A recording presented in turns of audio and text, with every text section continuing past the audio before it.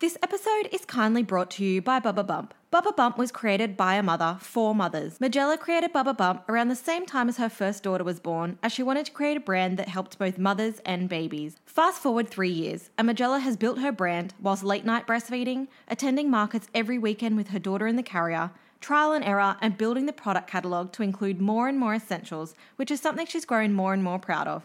And once again, proof that women can multitask like no other. A huge focus of Bubba Bump and the passion behind the brand is nurturing the mother, to have all mums prepare for postpartum and set themselves up well for their recovery. Every single item sold has a practical purpose that will aid recovery. The Labour Prep and Postpartum Recovery Box is an all-in-one answer to making sure mums can take charge of their recovery as they heal. We love this brand, and we love brands that empower and support women, and we know you'll love it too.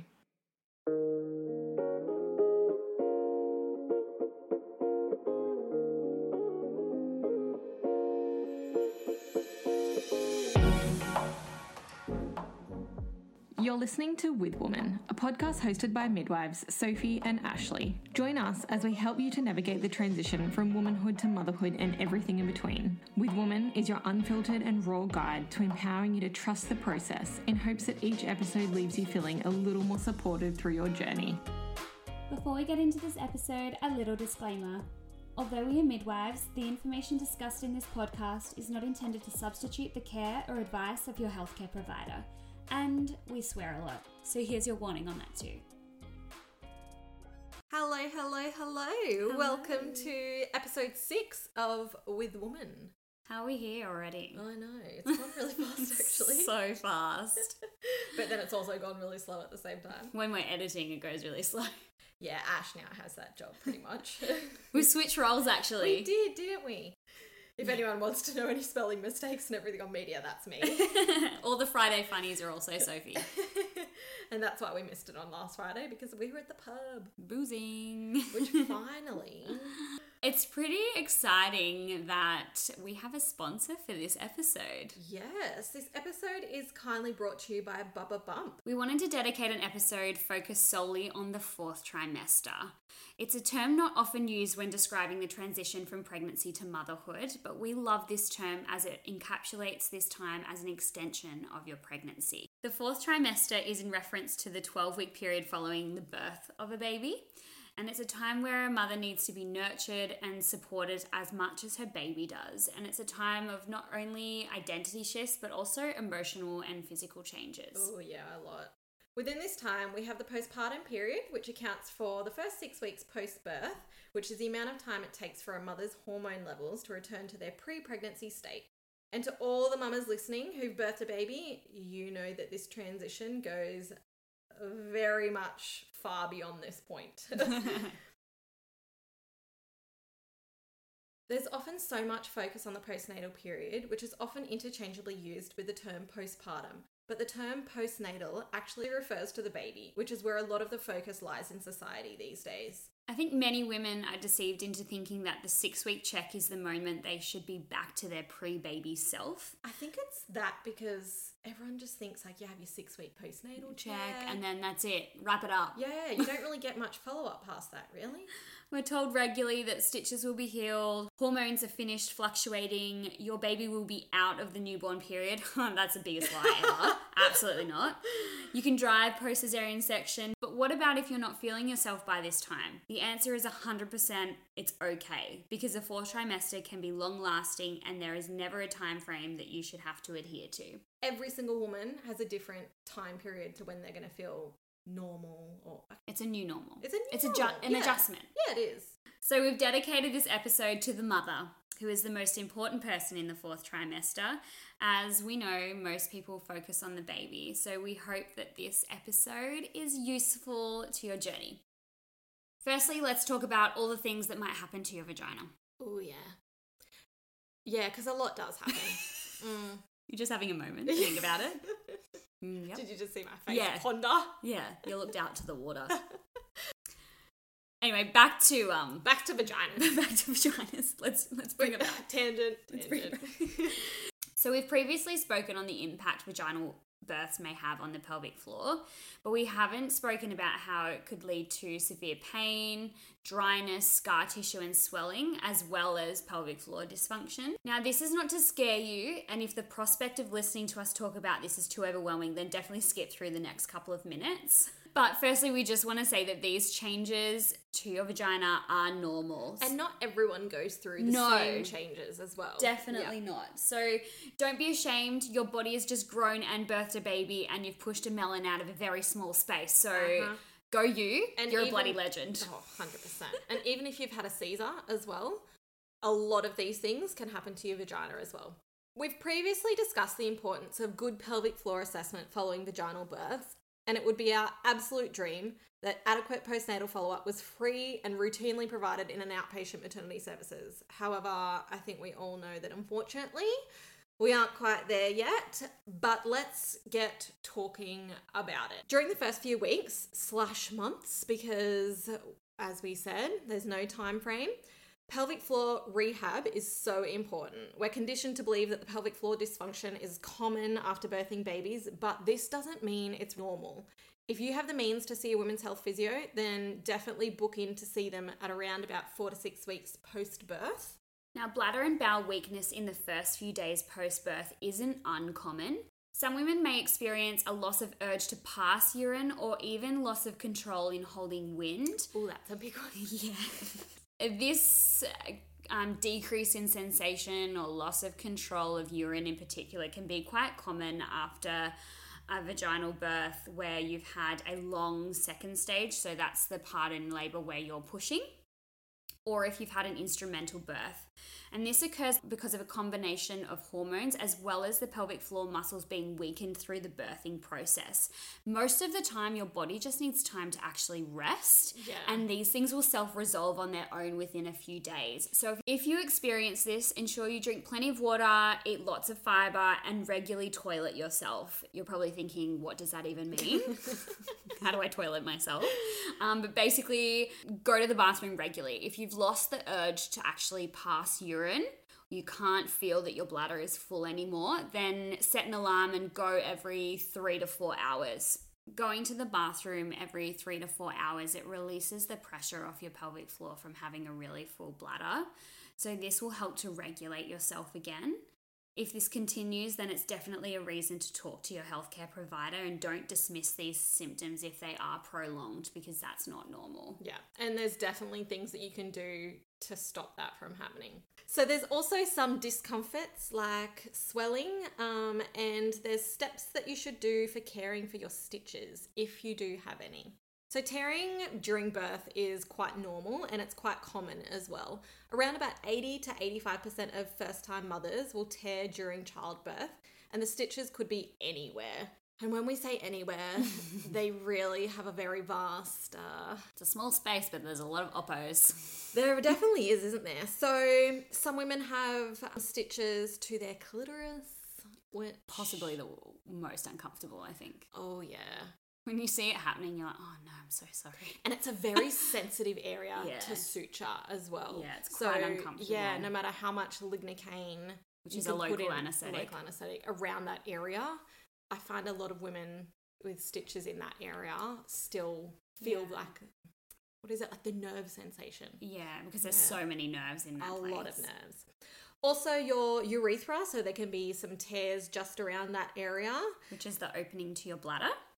Your perineum, or even your internal area leading toward your back passage. So thankfully there's a wonderful blood supply to your vagina, so it often heals well and quickly, and this is as long as you take care of it. So for most women, stitches will dissolve within about 2 to 3 weeks, but as is with everything in our bodies, you heal on your own schedule, and it can take up to like 6 weeks for you to heal completely. So when caring for wounds to the vagina, there's a couple of points that Ash and I have come up with. So change your pad often, even if it's not even soaked in blood. So a lot of women just think, I'll change my pad when it like looks full. But if you're changing it regularly, it's just better for hygiene as well. So I think like you can sometimes sweat and everything, especially when you're sitting down feeding a lot. So just try to change it every like 2 hours.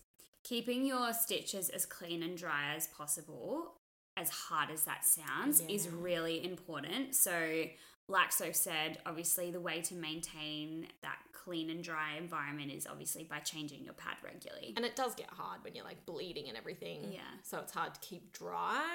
But if you're keeping it clean, as in washing as much as possible, and there's multiple ways you can do this. I took a pump bottle, like a water bottle, every single time I went to the toilet and just filled it with warm water. Don't have to put soap or anything in there. And I would just squeeze the bottle at the same time that I was going to the toilet. And that helped so much. There you go. Heard it from the source. Yeah. But a lot of women, and you can even get the squeegee like perineum bottles now. Also, washing your stitches, if possible, 2 to 3 times a day. So after you go to the toilet, whether it's to do a wee or poo, just if you can, jump in the shower. It's really handy if your shower has one of the handheld little shower nozzles. heads that comes off. Yeah. And you can just give a little quick rinse. Otherwise, as I said, you can do it with a bottle. And this just keeps hygiene at a maximum. Since you're washing that area so frequently, it's also important to dry it. So make sure you're pat drying, not rubbing your stitches when you're drying them off, or even use a hairdryer on a low heat setting to dry that area off before you put your underwear back on. And also don't use fragrant soaps, really. So Fragrant? Hagrid? Sounds like I was saying like Franger or something. Who uses the term I don't know. Yuck. Do you know, actually, fun fact, I have a lot of... Condoms at home? No. Yeah? Oh, fucking hell. I, like, at work, we use them to cover the ultrasound probes, internal so you get free ultrasound condoms. probes. Yes, I do. But, like, I get a lot of practice putting them on. They're actually really hard. Back to there. So don't use any fragrant soaps because this can irritate the area as well. They do say that warm water is enough, so don't feel like you need to put anything topically soaps to clean. Now, this is a point that I think is really important. Agreed. As hard as it can be for some women or partners, whoever, someone has to have a look. Yeah. And it should be you. Well, yeah, it's your body. Yeah. And it's not going to look as drastic or as bad as you think it's going to look. A lot Half of the women time are you can't scared. even see where it's been sutured. And a lot of times if your stitches are internal as well, all you'll literally see is like a couple of little stitches. Your vagina still looks the same. It looks the same. Same, but different. If you've had an episiotomy, you'll probably have like a lot of swelling, Or if you've had an instrumental bruising. Yes. And if you really don't want to, at least get your partner to have a look because then you can look for signs and symptoms of infection. Yeah, you need to know that it's progressively healing, and the only way to do that is by actually having a look.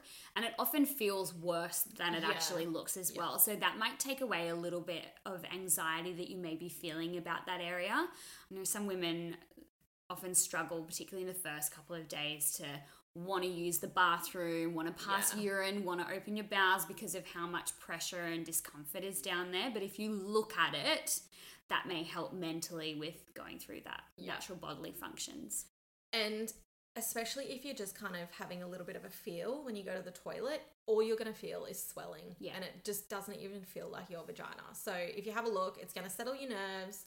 And then if you have any concerns about infection, just look for redness, swelling. Increased pain. Yeah, increased pain. Abnormal, like, smell. It shouldn't smell any different than what your vagina usually does. So if it has a bit of more of an offensive smell, then definitely speak to your healthcare provider. Or a different discharge as well. Yeah. So you will get discharge postnatally because you'll be bleeding as well. But it should never be greenish, sloughy, yellowish. Describe sloughy. It's hard to describe what that word means, doesn't it? Like thick mucus. But off your skin. Grainy too? Yes, grainy. Yeah. That's our description of sloughy. Fluffy. Also, if your vagina is stinging when you're going to the toilet, there's a couple of things that you can do to help yourself out. You can get sachets of Ural and they just go in some water and it helps to dilute your urine. You can also take some Panadol Drink lots of water. This again is going to help make your urine not so concentrated, so it won't sting as your urine hits the stitches on the way out. Now, it's important to note too that stitches are dissolvable, and you may find some of the small stitch fibers in your underwear or on your pad, as different parts of the suture material dissolve quicker than others. So as your skin heals, what your body isn't absorbing in the breakdown of that suture will just kind of drop and fall out. So if you see that, that's fine. It doesn't necessarily mean that the wound has come apart. I think a lot of women wig out about that, hey? For sure. They call quite regularly being like, I've just found like some stitch in my undies, like my stitches are coming undone. Yeah.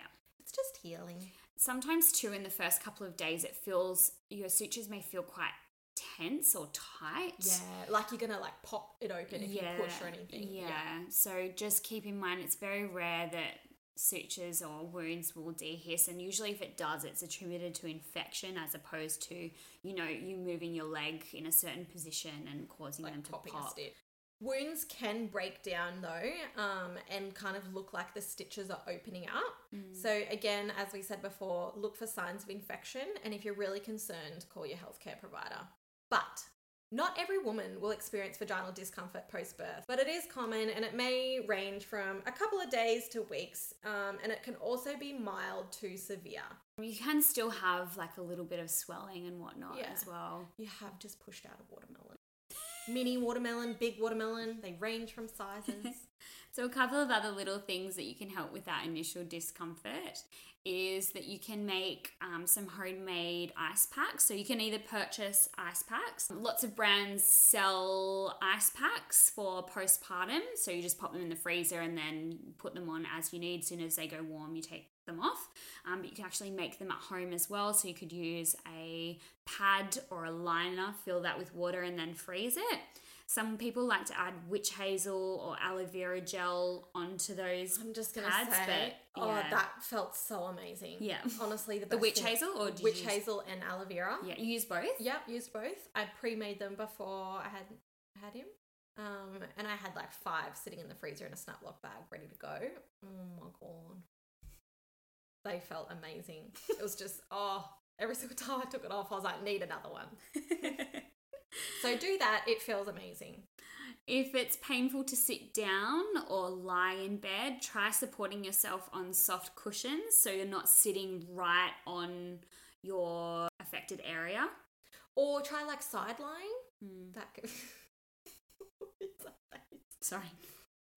I was thinking about something. Frangers, back to frangers. Some people fill them up. Stop it. Some people fill condoms up with water and then put it down their crack. I'm just thinking for hemorrhoids. That's a good one. Yeah. I used, if you get a glove. Oh, yeah. Like the gloves that, I don't know. Flog some from the hospital. Yeah, flog some gloves. You fill that with water, cut the fingers off. Yes. Yeah, and put them in the freezer. Yeah. Yeah. Because as well as vaginal discomfort, which we'll head into shortly, you can also get some hemorrhoids and discomfort around your bottom. I think everyone knows that I've spoken about my hemorrhoids enough. Yeah. I mean, we don't need to go into it, but using like an iced finger, that can help. Yeah. You can kind of hit 2 birds with one stone in that area with a really little good finger. idea, Yeah, actually. you're welcome. Comfy clothes. Don't underestimate the pajamas. Comfy tracksuits. Big underwear. Yeah, nothing that's gonna like sit on, like you don't want any like G-strings. No. Or any lacy undies. Nothing lacy. No. It needs to be like bamboo, cotton, really breathable fabric. Dark fabrics too, because Yeah. you might have a little bit of leakage.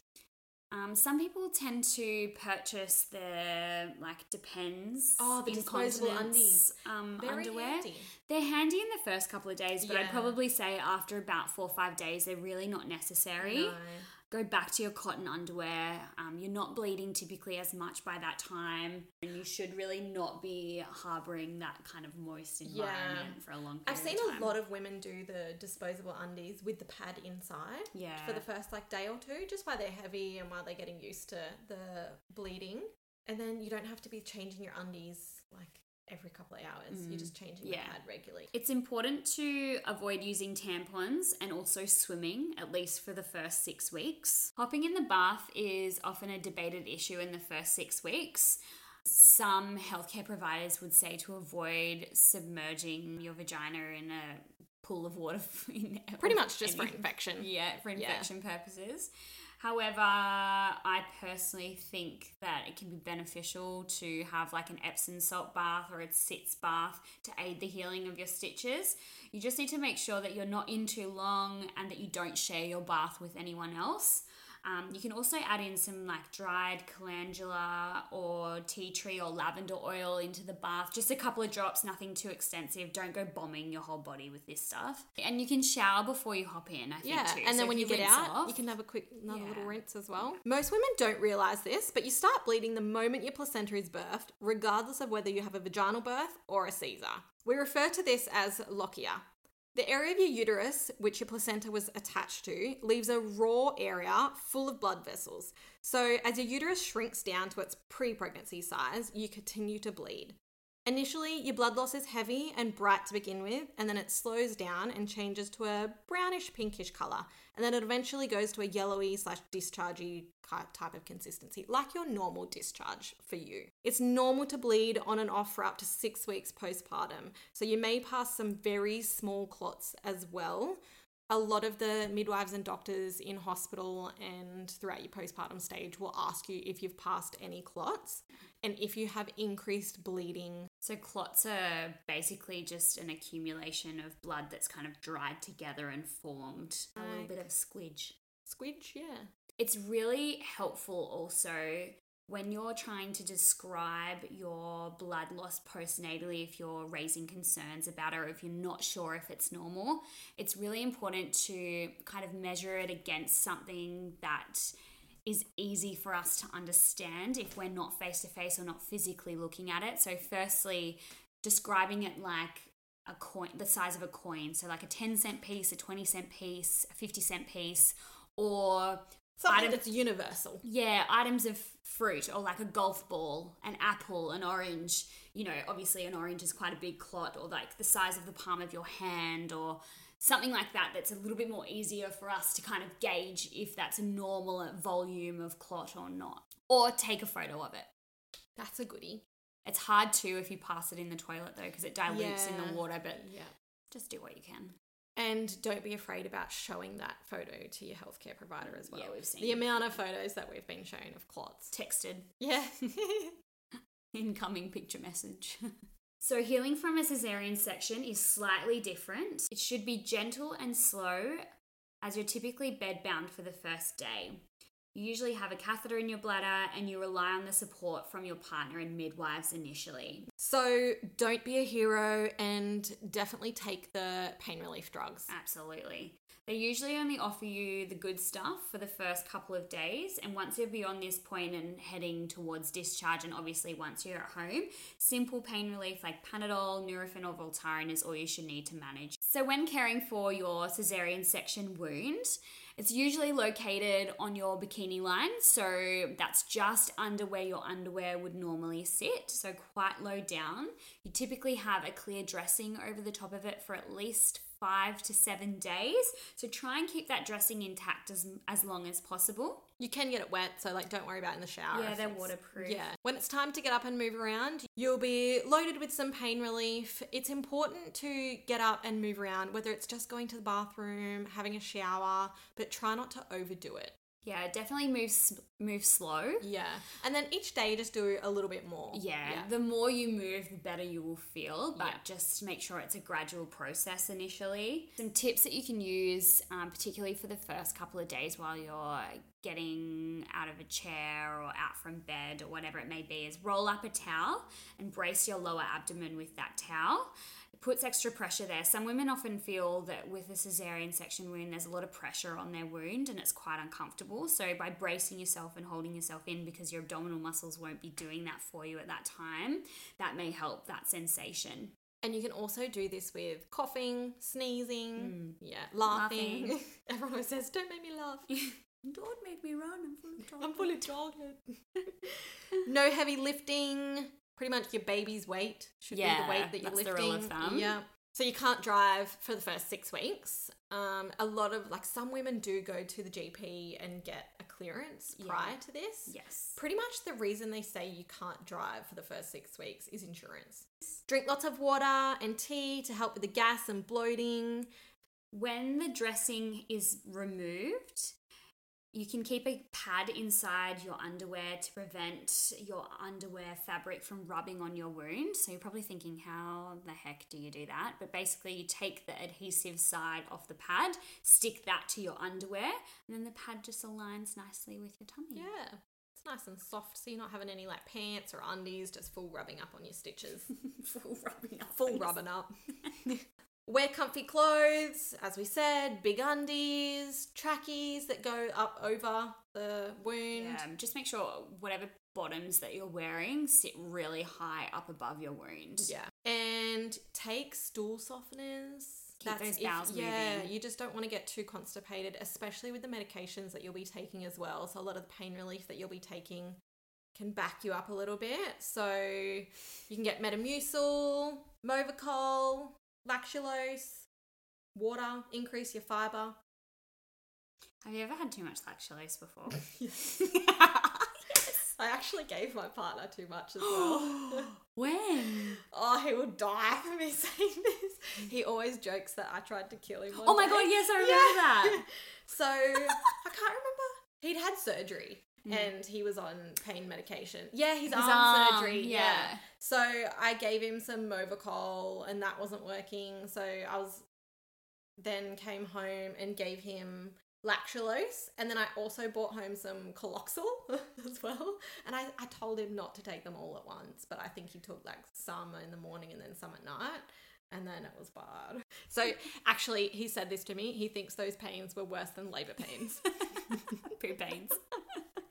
I mean, if you've ever given yourself too much lactulose, that's not a fun time. It's not good. That pain hurts. Just heads up, just go slow. Go really slow. Yeah, don't maybe bomb like yourself out. one a day or something, and don't be mixing them around.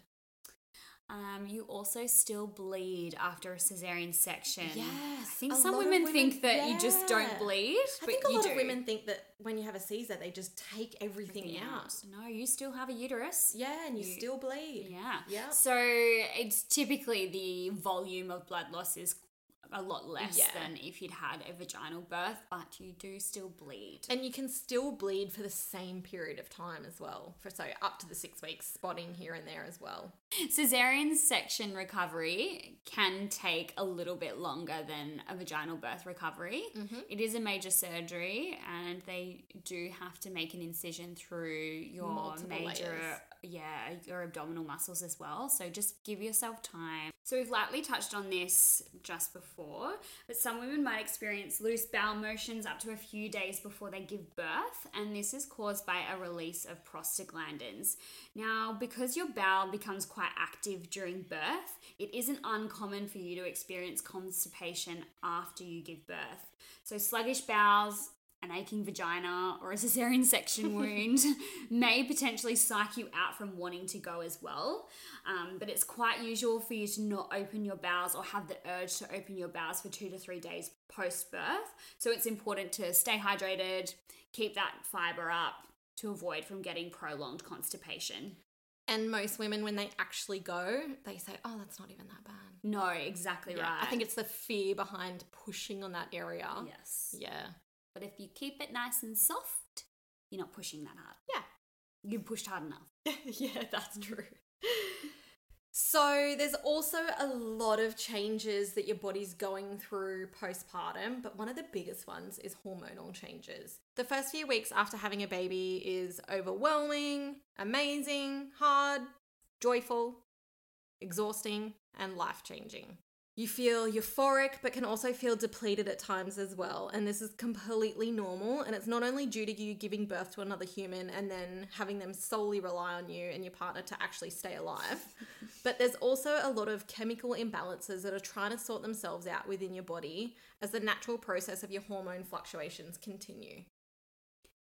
As a result of this, you can experience a number of different symptoms. The first one that is quite common and affects about a third of new mums is night sweats. And not a lot of women know about this. Yeah. So again, this is caused by a fluctuation in hormonal changes. It's actually the decrease in estrogen and progesterone levels, which your body needs high levels of during pregnancy, but just not as much postpartum. And it's also due to the body needing to excrete additional fluid that's been retained during your pregnancy. That'll be me. I'm going to be the biggest puffer fish. I'm not going to have a neck. For sure. Did I have a neck? Yeah, I'm not saying that was you. I'm saying this is about me. This is about me. This is about me. If you had preeclampsia, which is a blood pressure condition in pregnancy, or hypertension, this wasn't you. You weren't puffy. Or if you had lots of intravenous fluids in labour, you might be more likely to suffer from night sweats. And also, it can be associated with part of your milk coming in as well. Yes, yeah. Now, we aren't really going to explore in depth the process of feeding your baby and breastfeeding in this episode. We intend to do a complete episode that on the future. Episode in itself. But that can be a reason as to why you may experience night sweats as well. So it's really important that you replace the fluid that your body's losing. Coconut water, Hydrolyte, or anything with electrolytes in it is a good alternative to just plain water. And think about swapping your bedding as well for lighter fabrics and avoid synthetic mattress protectors and doonas. Think about wearing linen pajamas. Something that's going to be comfy, easily accessible if you're breastfeeding, but also light. Yeah, you can just whip it off. I think a lot of women underestimate the night sweats. I slept on a towel. Did you? Yeah. So you don't want to be changing, you don't have time to be changing sheets every day. So just pop a towel down. Worked a treat. You also are going to have a surge in oxytocin and prolactin. So this is what a lot of people refer to as the motherly protection feeling that you get right after birth.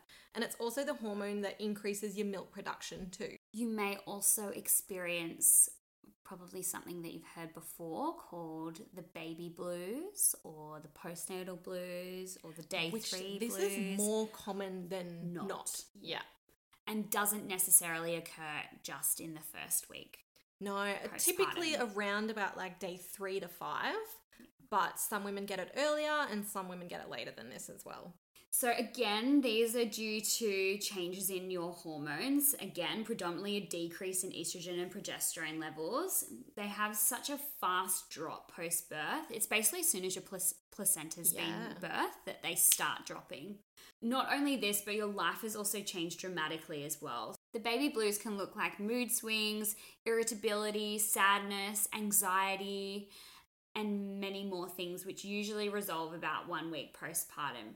Anything that lasts for 2 or more consecutive weeks and are intense and interfere with your daily ability to just go throughout life, you should definitely take it seriously, really. Yeah. A lot of women, I think they're in there a little bit of a funk because they're sleep deprived, they're looking after a newborn.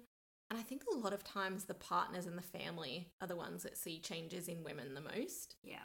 So we've previously spoken about resources that you can access if you are feeling prolonged sadness, anxiety, symptoms of depression. 2 great resources are Panda and Cope. So just type them into Google, and they both have really amazing web pages and information helplines that you can access if you need. So while we're on the topic of supports, obviously you need to create your little village to help support you in the 4th trimester. And this is also where you learn to set boundaries.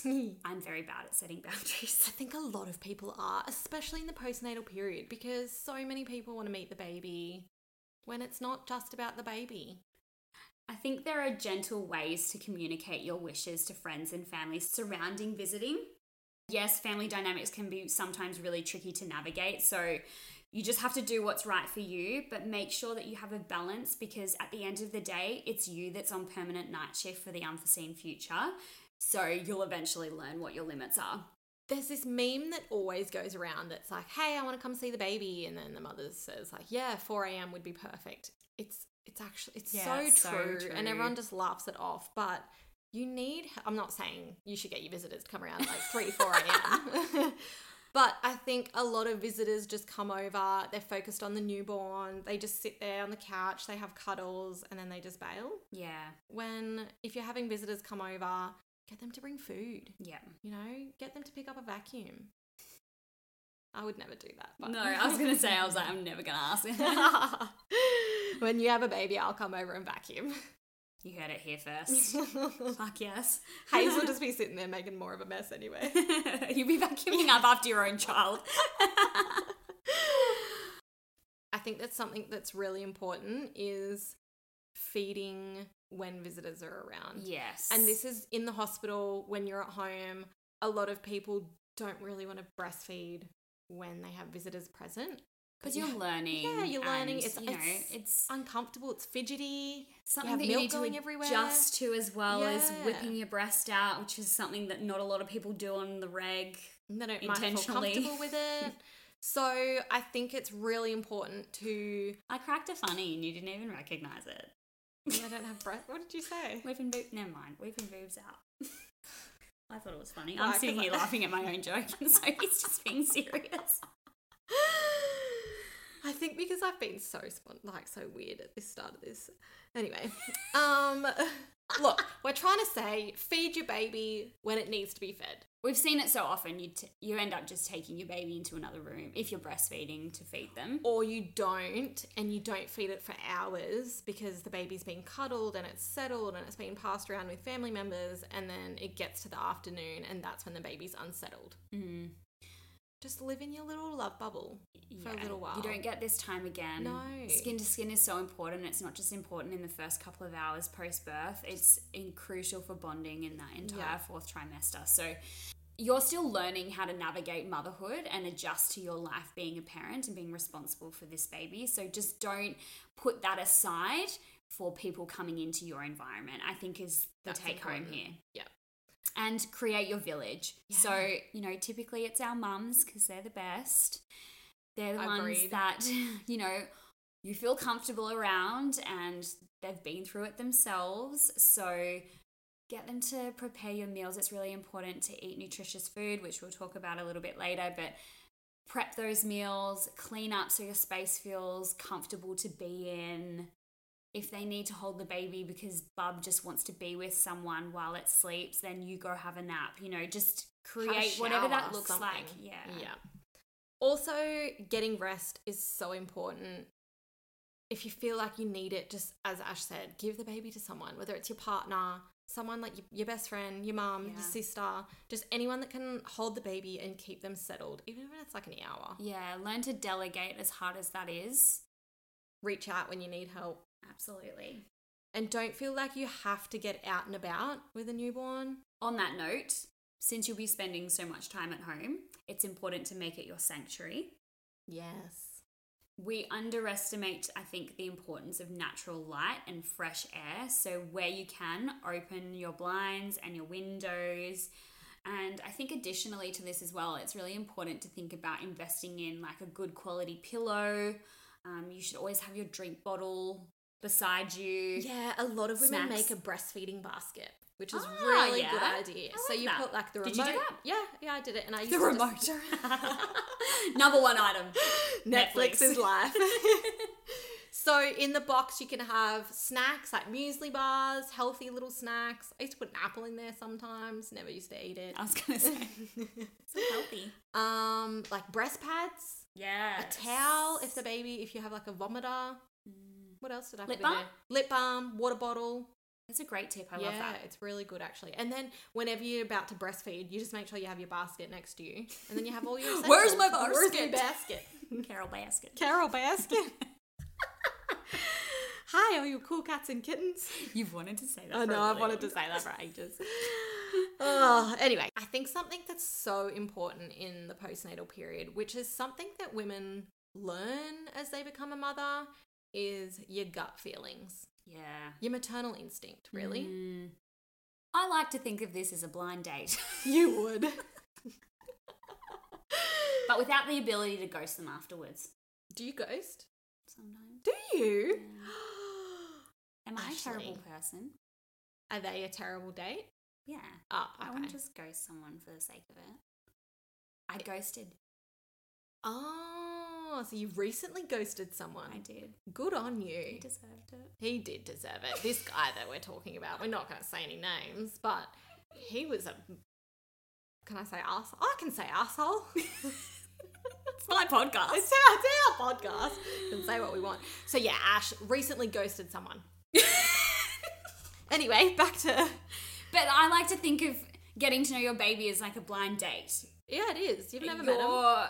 You're getting to know each other completely from scratch. Like, yes, you've grown this human, but you are learning their mannerisms. You're learning the way that they cues. cues, the way they communicate with you, and they're gauging that energy from you as well. Yeah. So I think a lot of first-time mothers in particular rely on external factors such as the internet or like forums, Podcasts. mothers groups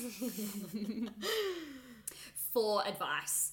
But let us just say that no one knows what they're doing when they have a baby, and we've all turned out relatively okay. So just go with the flow, trust your gut. You definitely know your baby better than anyone else.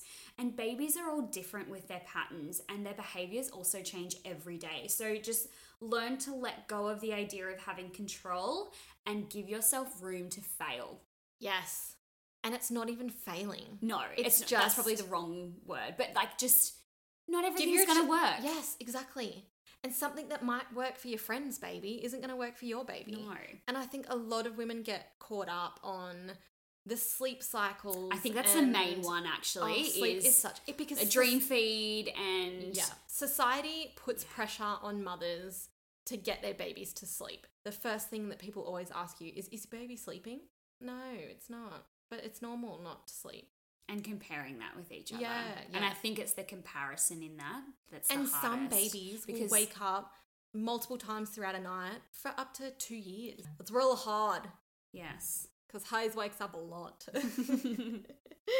So, trust your maternal instincts, trust your gut, go with that feeling. You know your baby. Yeah. You know yourself.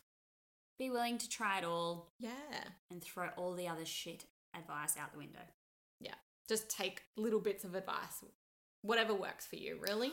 What's that number one thing that mothers, like our parents' generation always says? Don't cuddle your baby too much. Yes, don't pick up your crying baby. I don't know why I just forgot about that, but yes. I got told a lot in the 4th trimester, just don't cuddle your baby too much because you'll like spoil them or you'll set them Wow. up that they won't sleep well. I cannot spoil you a cannot newborn spoil them. baby. Just soak up all those afternoons on the couch.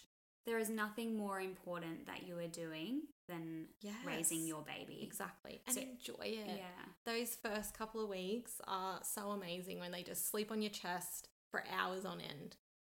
That's why you need the remote in your breastfeeding basket. Yeah.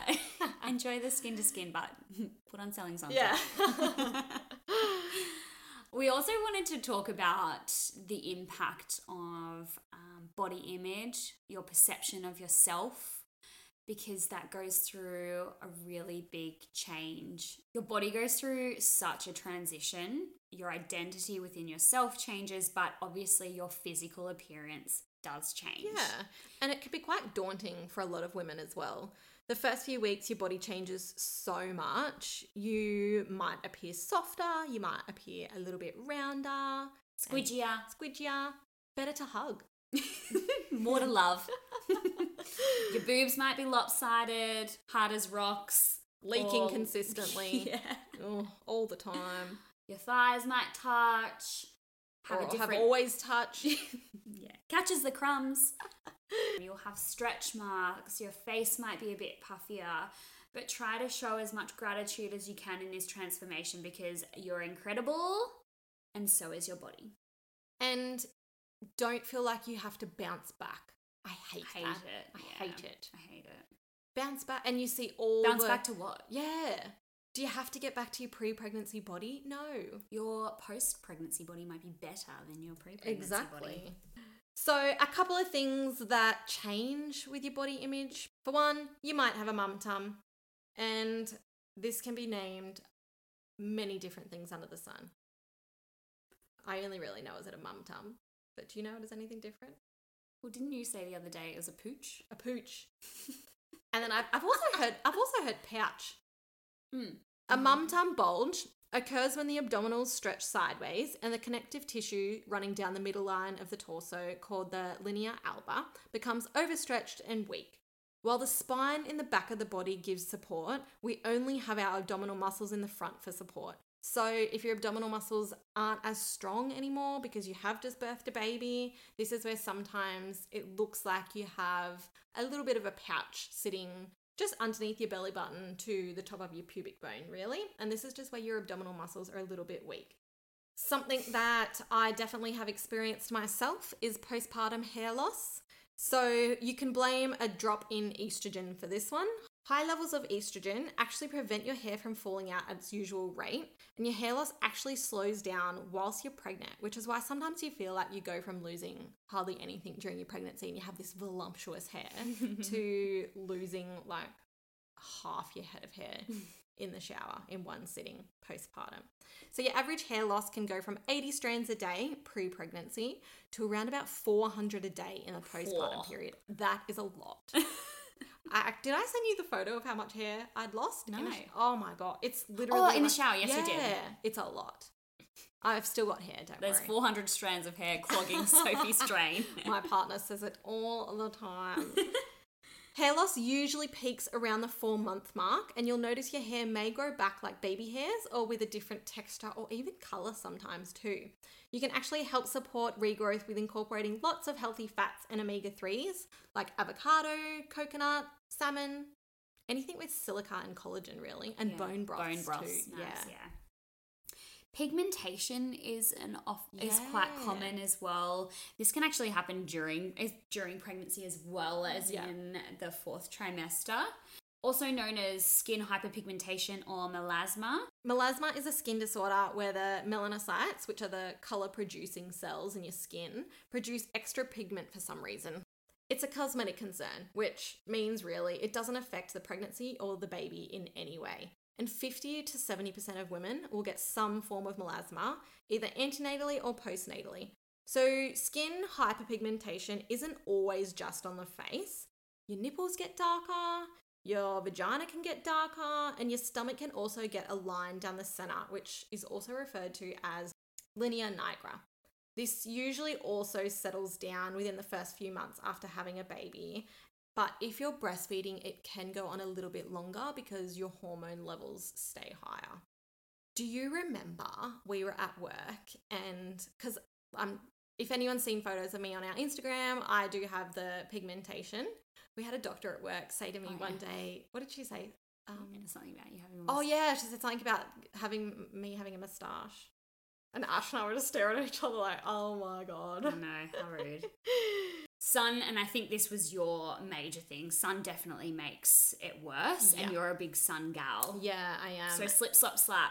Sunscreen, wear a hat. 50 plus, wherever you can. Lemon juice can also sometimes help it fade. Skin needling, this can help as well. And also some skin peels that you can get can take away the pigmentation, but just be careful because you can't get a lot of skin peels if you're breastfeeding.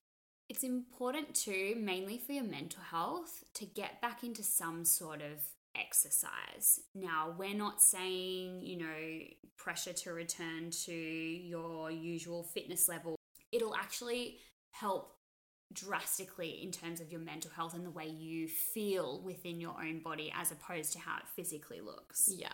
One thing that we really wanted to talk about, because this is such a taboo subject, that not only women don't want to discuss too much, obviously you talk to your friends about sex on the daily if you have a really close-knit friendship group, but something that isn't spoken about postnatally a lot is when you return to having sex.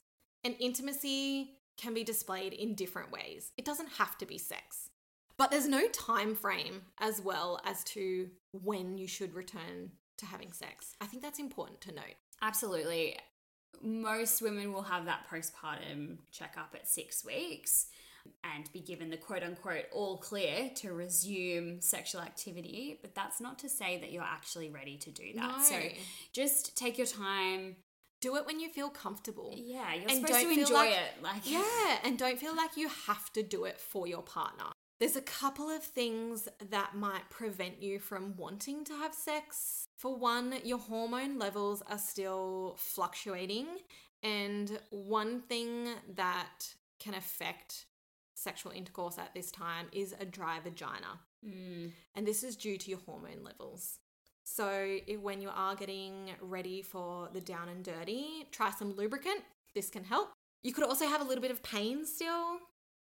And I'm just going to say it, but the first time having sex after having a baby feels like you're a bit like a virgin again. I've heard that a lot. Yeah, it's not really enjoyable, but you get there. Yeah. So give it a go and don't feel like you have to do it. If it's something that you're not comfortable with, prolong it a little bit longer. There's other ways that you can show intimacy with your partner, whether it's holding hands, cuddles on the couch, back massages, Telling tickles. them you love them. Tickles.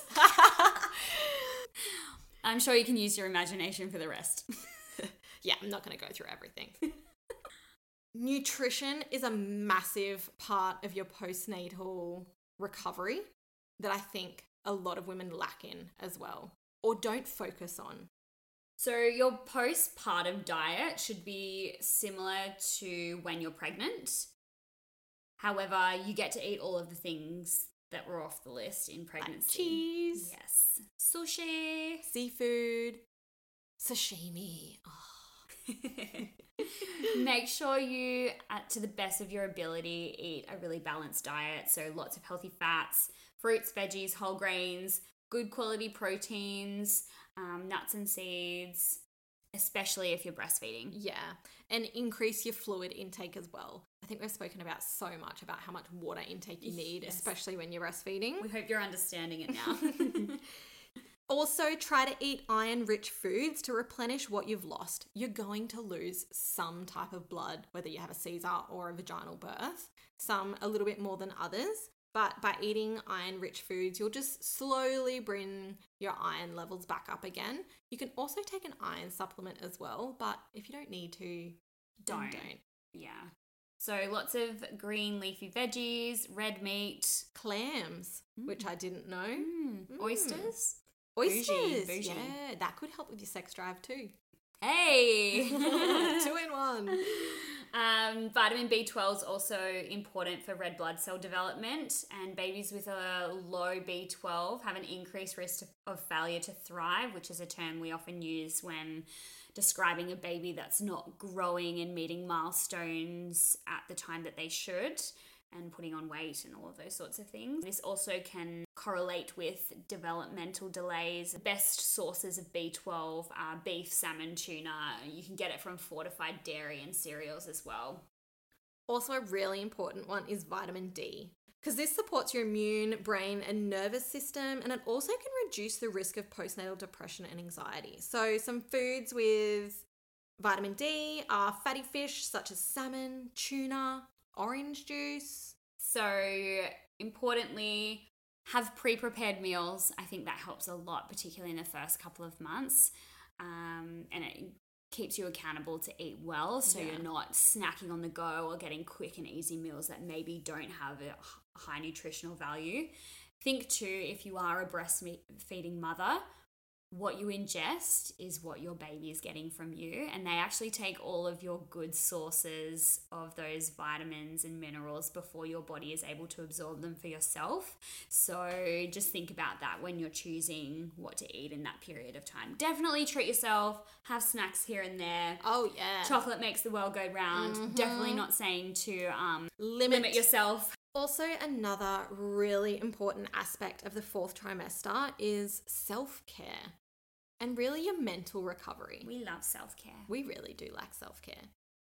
Our self-care is like buying that sort of like those new shoes or like the dress. Yeah, my self-care is definitely shopping. Yeah, mine is too.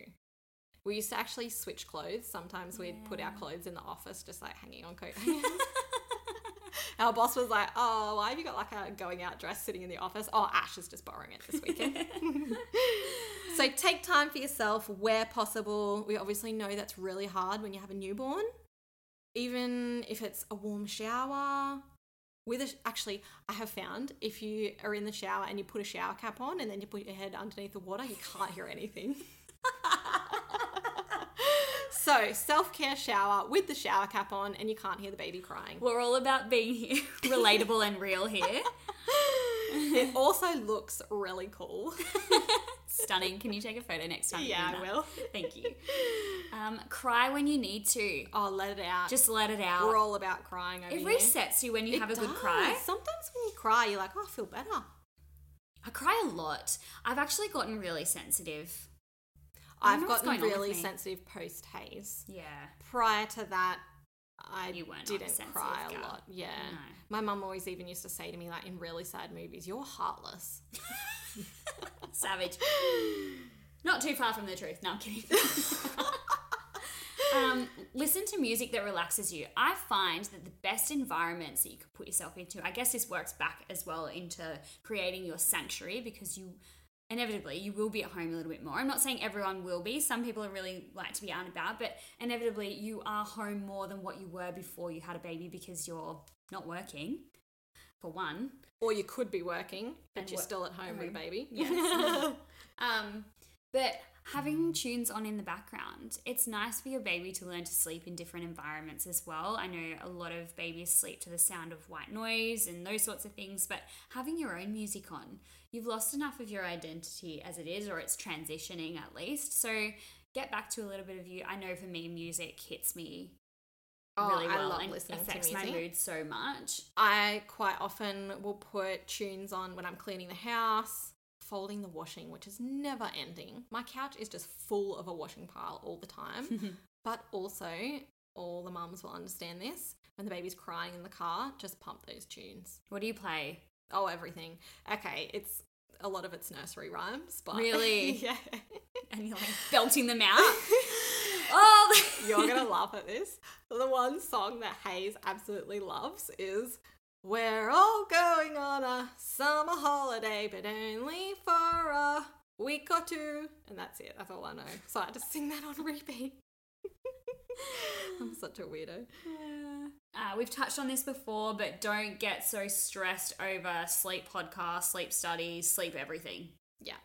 Your baby's individual, and it won't always follow a guideline. Talk about your feelings with people, your friends, your closest, your near and dearest.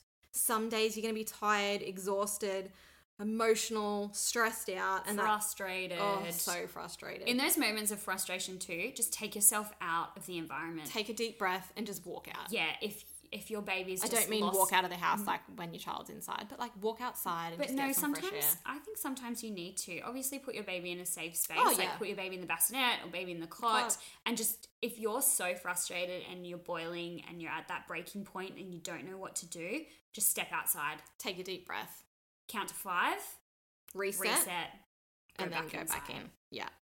That's a really good point, actually. And don't be hard on And yourself. don't feel guilty about that. Yes. You need sometimes just a moment to reset and you feel a little bit better.